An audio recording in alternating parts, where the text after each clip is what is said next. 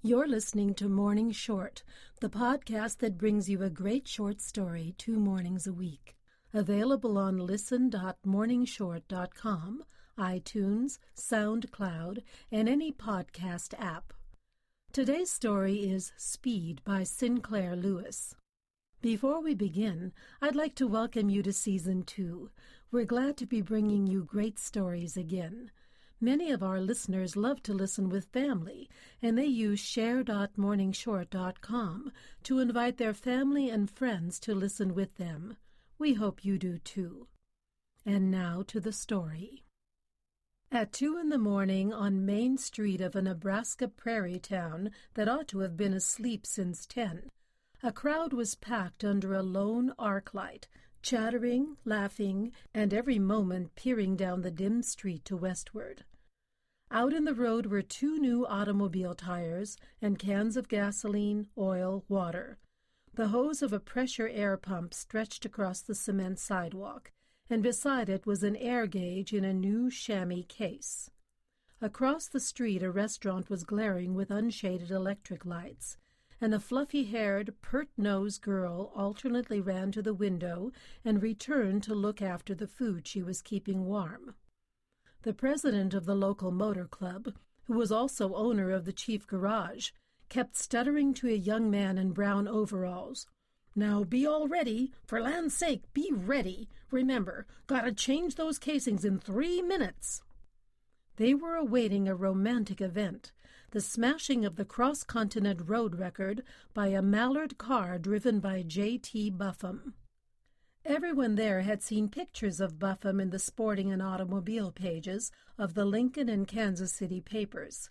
Everyone knew that face, square, impassive, heavy-cheeked, kindly, with the unsmoked cigar between firm teeth and the almost boyish bang over a fine forehead. 2 days ago he had been in San Francisco, between the smeared gold of chink dens and the tumult of the Pacific. 2 days from now he would be in distant New York. Miles away on the level prairie road, a piercing jab of light grew swiftly into 2 lights, while a distant drum roll turned into the burring roar of a huge, unmuffled engine. The devouring thing burst into town, came fulminating down on them, stopped with a clashing jerk. The crowd saw the leather-hooded man at the mighty steering wheel nod to them, grinning, human, companionable, the great Buffum. "Hooray! Hooray!" came the cries, and the silence changed to weaving gossip. Already the garage youngster, with his boss and 3 men from another garage, was yanking off 2 worn casings, filling the gas tank, the oil well, the radiator. Buffum stiffly crawled from the car, stretched his shoulders, his mighty arms and legs, in a leonine yawn. "Jump out, Roy. Eats here," he muttered to the man in the passenger seat. This man the spectators did not heed. He was merely Buffum's mechanic and relay driver, a poor thing who had never in his life driven faster than 90 miles an hour. The garage owner hustled Buffum across to the lunchroom. The moment the car had stormed into town, the pretty waitress, jumping up and down with impatience, had snatched the chicken from the warming oven, poured out the real coffee, proudly added real cream. The lunch and the changing of casings took 3¼ minutes. The clatter of the motor smote the quiet houses and was gone. The town became drab and dull. The crowd yawned and fumbled its way home. Buffum planned to get in 2 hours of sleep after leaving this Nebraska town. Roy Bender, the relay driver, took the wheel. Buffum sat with his relaxed body swaying to the leaping motion, while he drowsily commented in a hoarse, slow shout that pushed through the enveloping roar. "Look out for that hill, Roy. Going to be slippery." "How can you tell?" "I don't know. Maybe I smell it. But watch out anyway. Good night, little playmate. Wake me up at 4:15. That was all of the conversation for 72 miles. It was dawn when Buffum drove again. He was silent. He was concentrated on keeping the speedometer just 2 miles higher than seemed safe.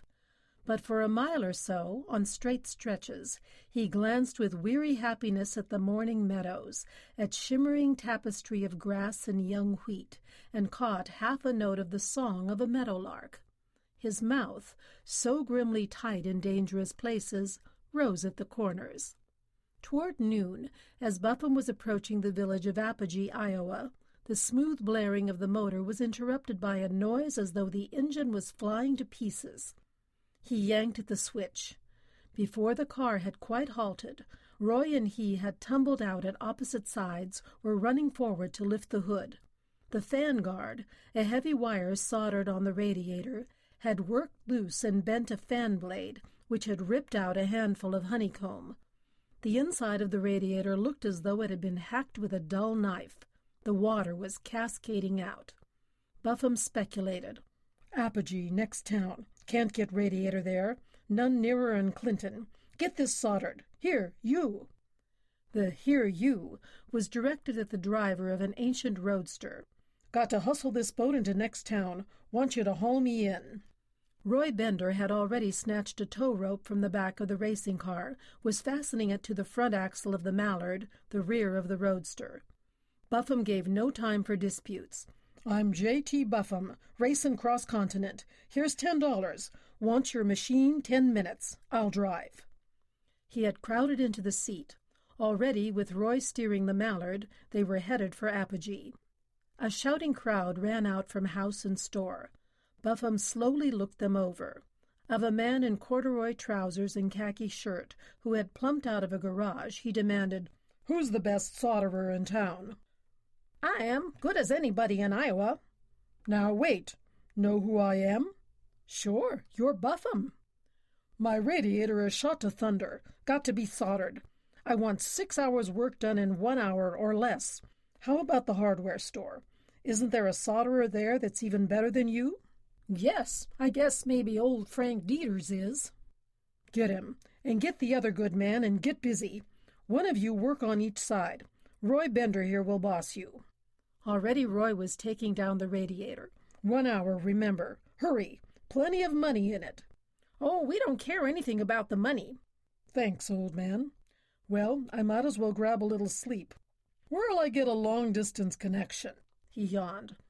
"Across the street at Mrs. Rivers. Be less noise than in the garage, I guess." Over the way was a house that was a large square box with an octagonal cupola on the mansard roof. It was set back in a yard of rough grass and old crabapple trees. At the gate were a smallish, severe woman in spectacles and apron, and a girl of 25 or 6. Buffum looked at the girl twice and tried to make out what it was that distinguished her from all the other women in the crowd that had come pushing and giggling to see the famous car. She was sharply individualized. It was not that she was tall and blazing. She was slight and delicate as a dry-point etching. Her chin was precise, though soft. She had a Roman nose, a feminized, charming version of the Roman nose. The thing that made her distinctive, Buffum reflected, was her poise. The girl by the gate was as quietly aloof as the small, cold moon of winter. He plodded across the road. He hesitated before speaking. "I hope there hasn't been an accident," she murmured to him. "No, just a small repair." "But why does everyone seem so much concerned?" "Why, I'm J.T. Buffum." "Mr. Buffum?" "I reckon you never heard of me." "Why, should I have?" Her eyes were serious, regretful at discourtesy. "No, you shouldn't. I just mean, motor fans usually have. I'm a racer. I'm driving from San Francisco to New York." "Really? It will take you 10 days?" 4 to 5 days. "In 2 days you will be in the East? See the ocean? Oh!" In her voice was wistfulness. Her eyes saw far-off things, but they came back to Apogee, Iowa, and to the big, dusty man in leather with a penitent, "I'm ashamed not to have heard of you, but we haven't a car. I hope they will make your repair quickly. May Mother and I give you a glass of milk or something?" I'd be glad if you'd let me use your telephone. So noisy at— Of course. Mother, this is Mr. Buffum, who is driving across the country. Oh, my name is Orilla Rivers. Buffum awkwardly tried to bow in two directions at once. Then he followed Orilla Rivers' slender back. He noticed how smooth were her shoulder blades. They were neither jagged nor wadded. It seemed to him that the blue silk of her waist took life from the warm and eager flesh beneath. In her studied serenity, she had not lost her youth. As he drew away from the prying crowd and the sound of hasty hammers and wrenches, he was conscious of clinging peace. The brick of the walk was worn to a soft rose, shaded by gently moving branches of lilac bushes. At the end was a wild grape arbor and an ancient bench. The arbor was shadowy and full of the feeling of long and tranquil years. In this land of new houses and new red barns and blazing miles of wheat, it seemed mysterious with antiquity. And on the doorstep was the bleached vertebra of a whale. Buffum was confused. He traveled so much and so swiftly that he always had to stop to think whether he was east or west, and now— Yes, this was Iowa, of course. But that vertebra belonged to New England. And to New England belonged the conch shell and the mahogany table in the wide hall, with its strip of rag carpet down which Miss Rivers led him to the telephone, an old-fashioned wall instrument. Buffum noticed that Miss Rivers conscientiously disappeared through the wide door at the end of the hall into a garden of pinks and pansies and sweet william. Please get me long distance. I'm long distance and short distance and— All right. This is Buffum, the transcontinental racer. I want to talk to Detroit, Michigan, Mallard Motor Company, office of the president. He waited 10 minutes. He sat on the edge of a William and Mary chair and felt obese, clumsy, extremely dirty. He ventured off his chair, disapproving of the thunder of his footsteps, and stood at the door of the parlor. The corner by the bow window seemed to be a shrine. Above a genuine antediluvian haircloth sofa were 3 pictures.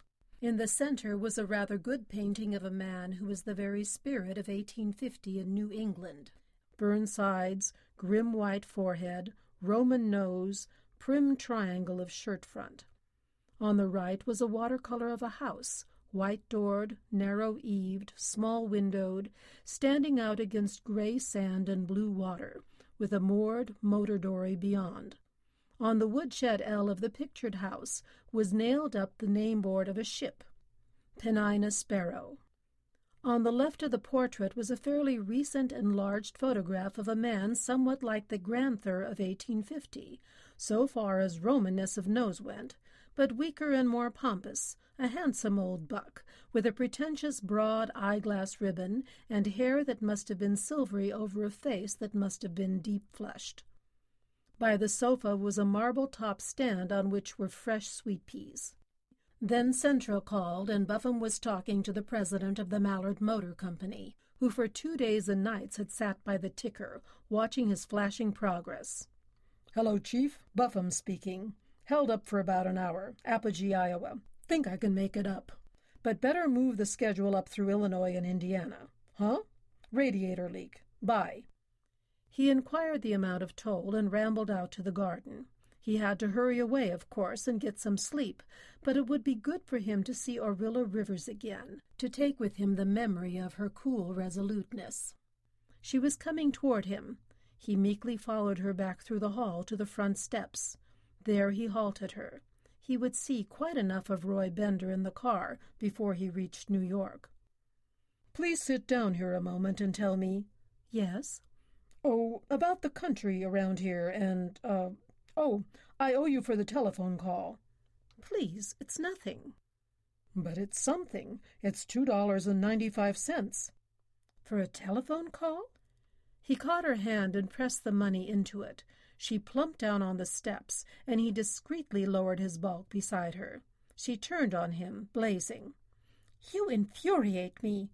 You do things I've always wanted to. Sweep across big distances, command men, have power.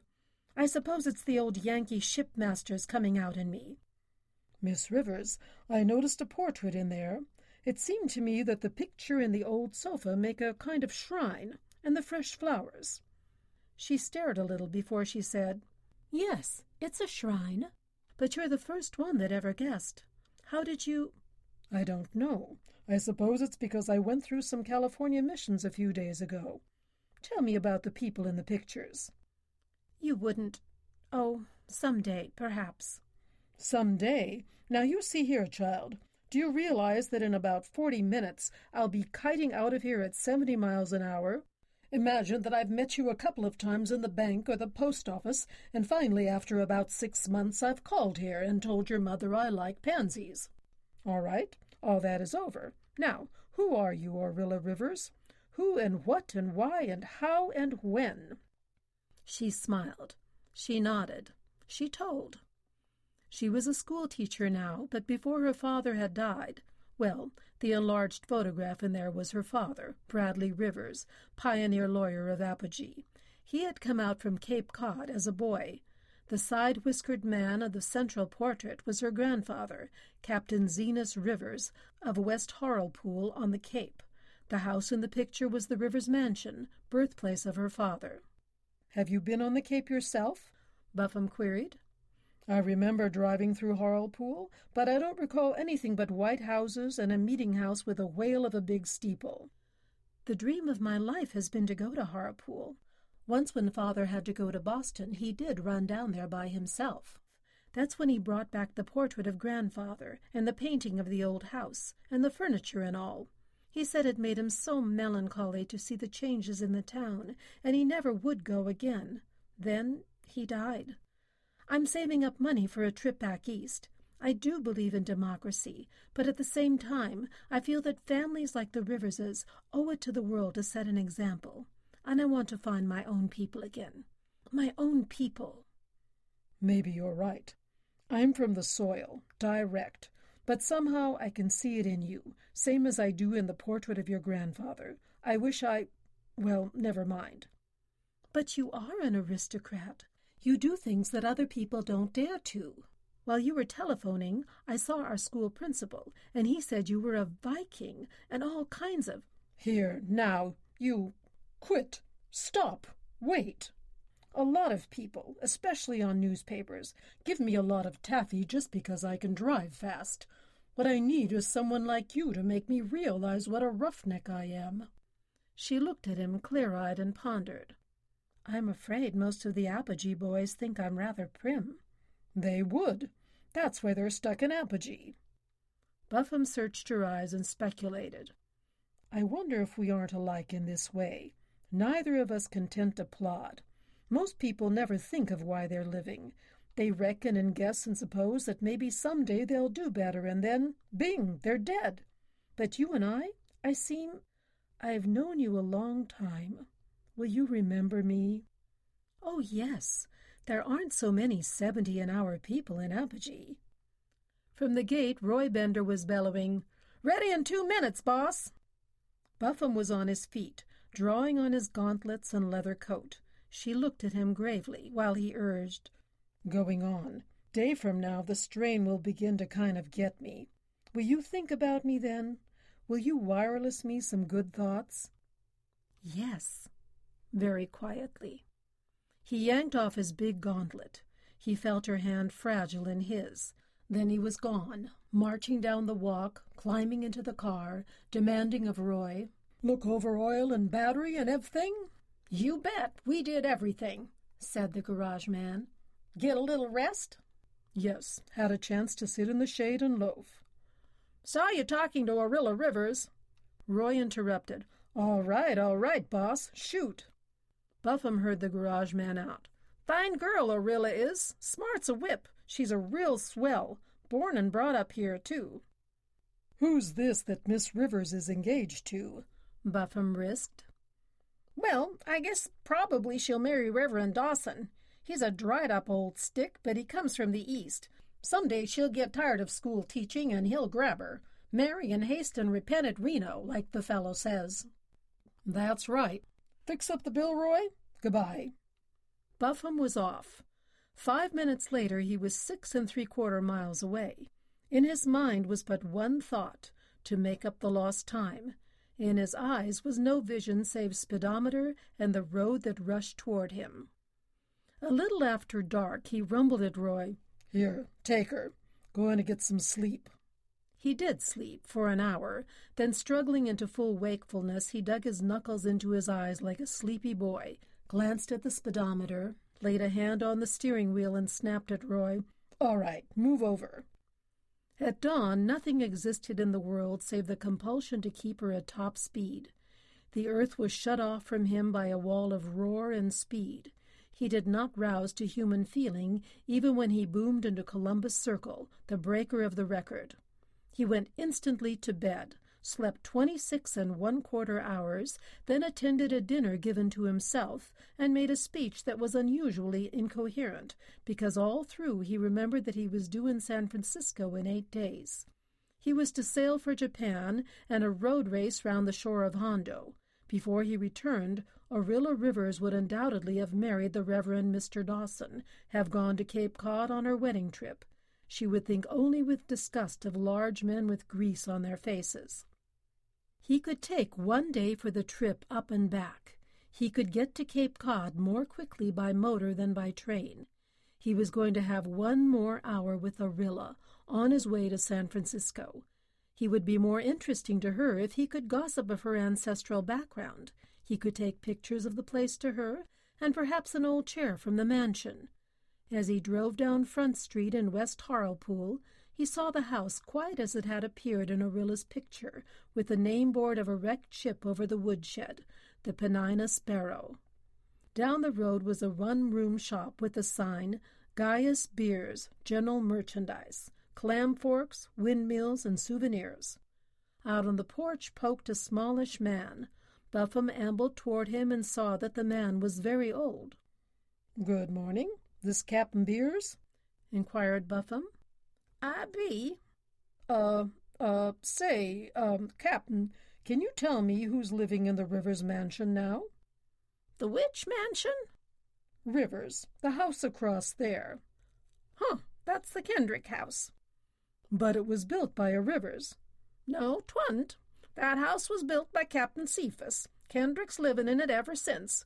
Owned now by William Dean Kendrick. He's in the wool business in Boston, but his folks comes down every summer. I ought to know. The Kendricks are kin of mine." But where do the Riverses live?" "The Riverses? Oh, them. Come from the West, don't you? Spend the summer here?" "No. What makes you think I come from the West?" "Rivers went out there. Bradley Rivers. He the one you're thinking of?" "Yes." "Friend of yours?" "No, just happened to hear about him." "Well, I'll tell you. There never was any Rivers family." "What?" "The father of this here Bradley Rivers called himself Zenas Rivers, but land Zenas' right name was Fernando Ribeiro.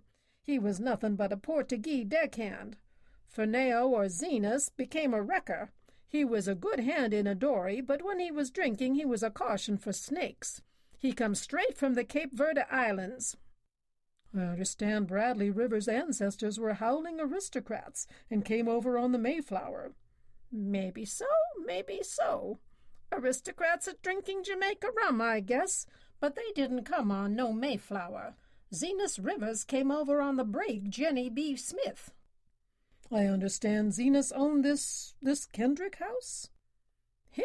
Why, boy, if Zenas or Brad either ever set foot across the threshold of that house, it was to fill the wood box or maybe sell lobsters." But what kind of looking man was Zenas?" "Thick-set, dark-complected fellow, real Portuguese." "Didn't he have a Roman nose?" "Him? Ha! Had a nose like a herring." "But Bradley had a Roman nose. Where'd he get it?" "From his ma. She was a Yankee, but her folks wasn't much account, so she married Zenas. Brad Rivers always was an awful liar. He came back here about 7-8 years ago, and he boasted he was the richest man in Kansas, or maybe 'twas Milwaukee." "Did he buy a picture of the Kendrick mansion while he was here?" "Believe he did. He got one of these artists to paint a picture of the Kendrick house, and he bought a couple of things of me, a horsehair Sophie and a picture of old Captain Gould that May Gould left here."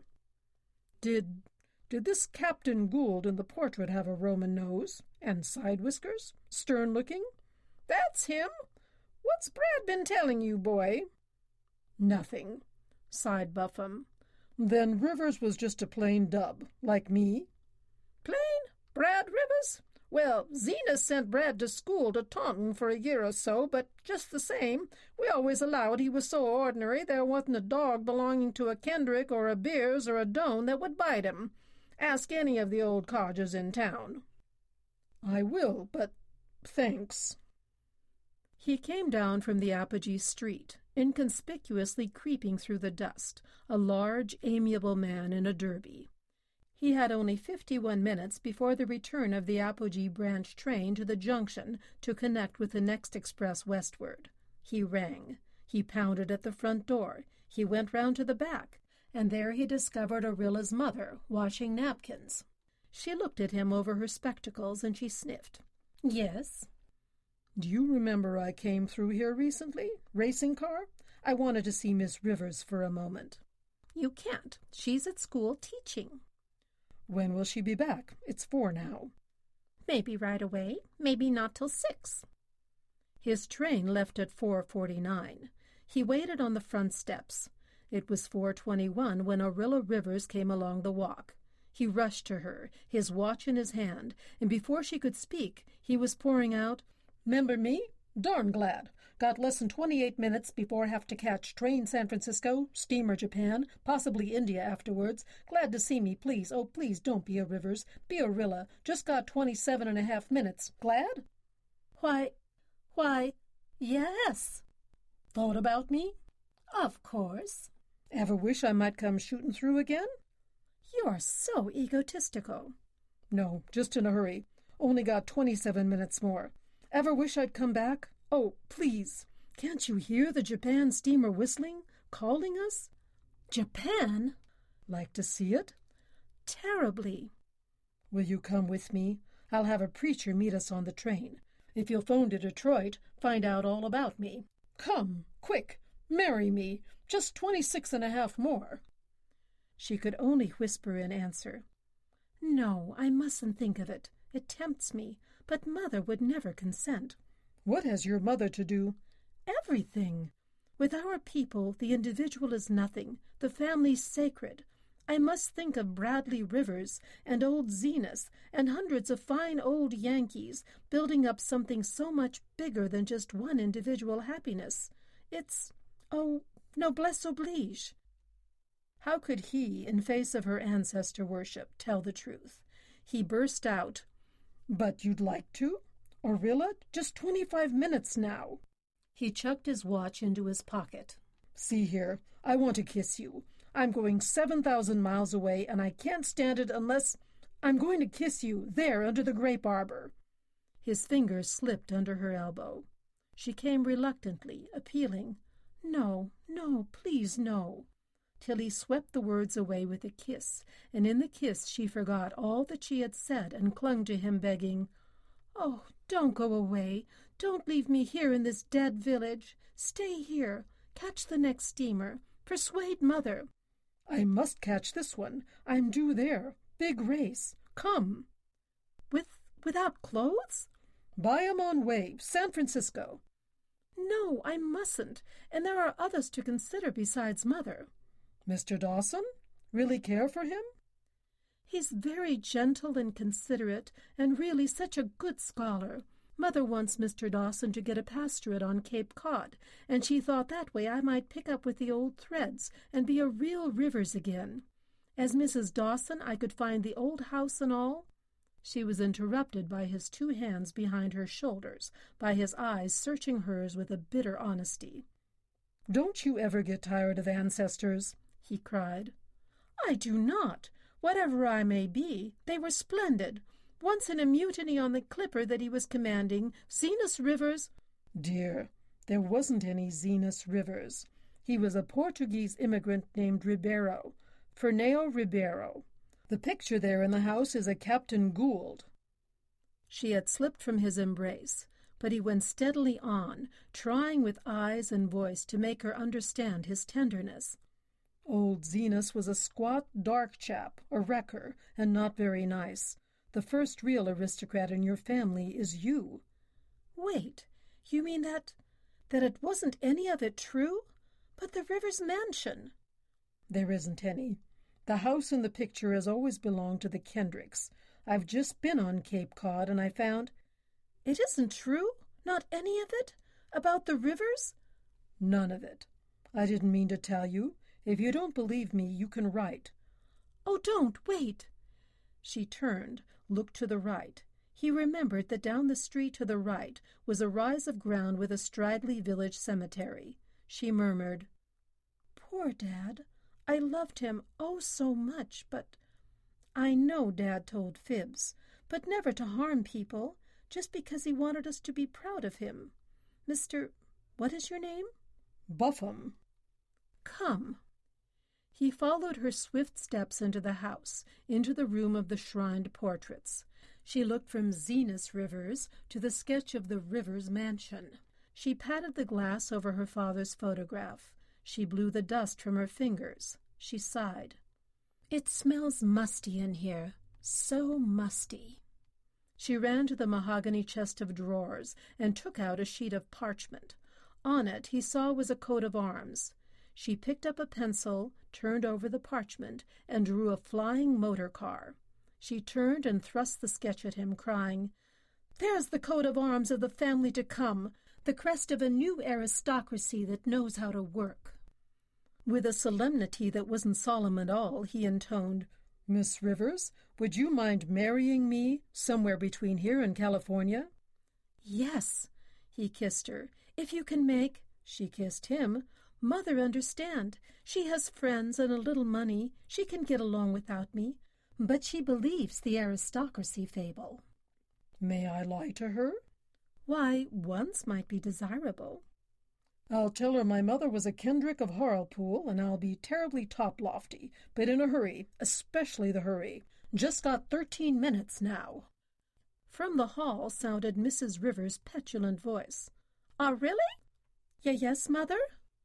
"If you and that man are going to catch the train, you better be starting." "Why?" Orilla gasped. Then to Buffum, "I'll run right up and pack my bag." "It's all tended to, Orilla. Minute I saw that dratted man coming again, I knew he'd be in a hurry. But I do think you might let me know my son-in-law's name before you go. You only got 11 minutes. You better hurry, hurry, hurry." If you enjoyed this story, please rate us 5 stars on iTunes or wherever you listen. We count on your reviews, tweets, and shares to help us bring great stories to more readers every day. Visit share.morningshort.com to invite your family and friends to listen to stories from Morning Short.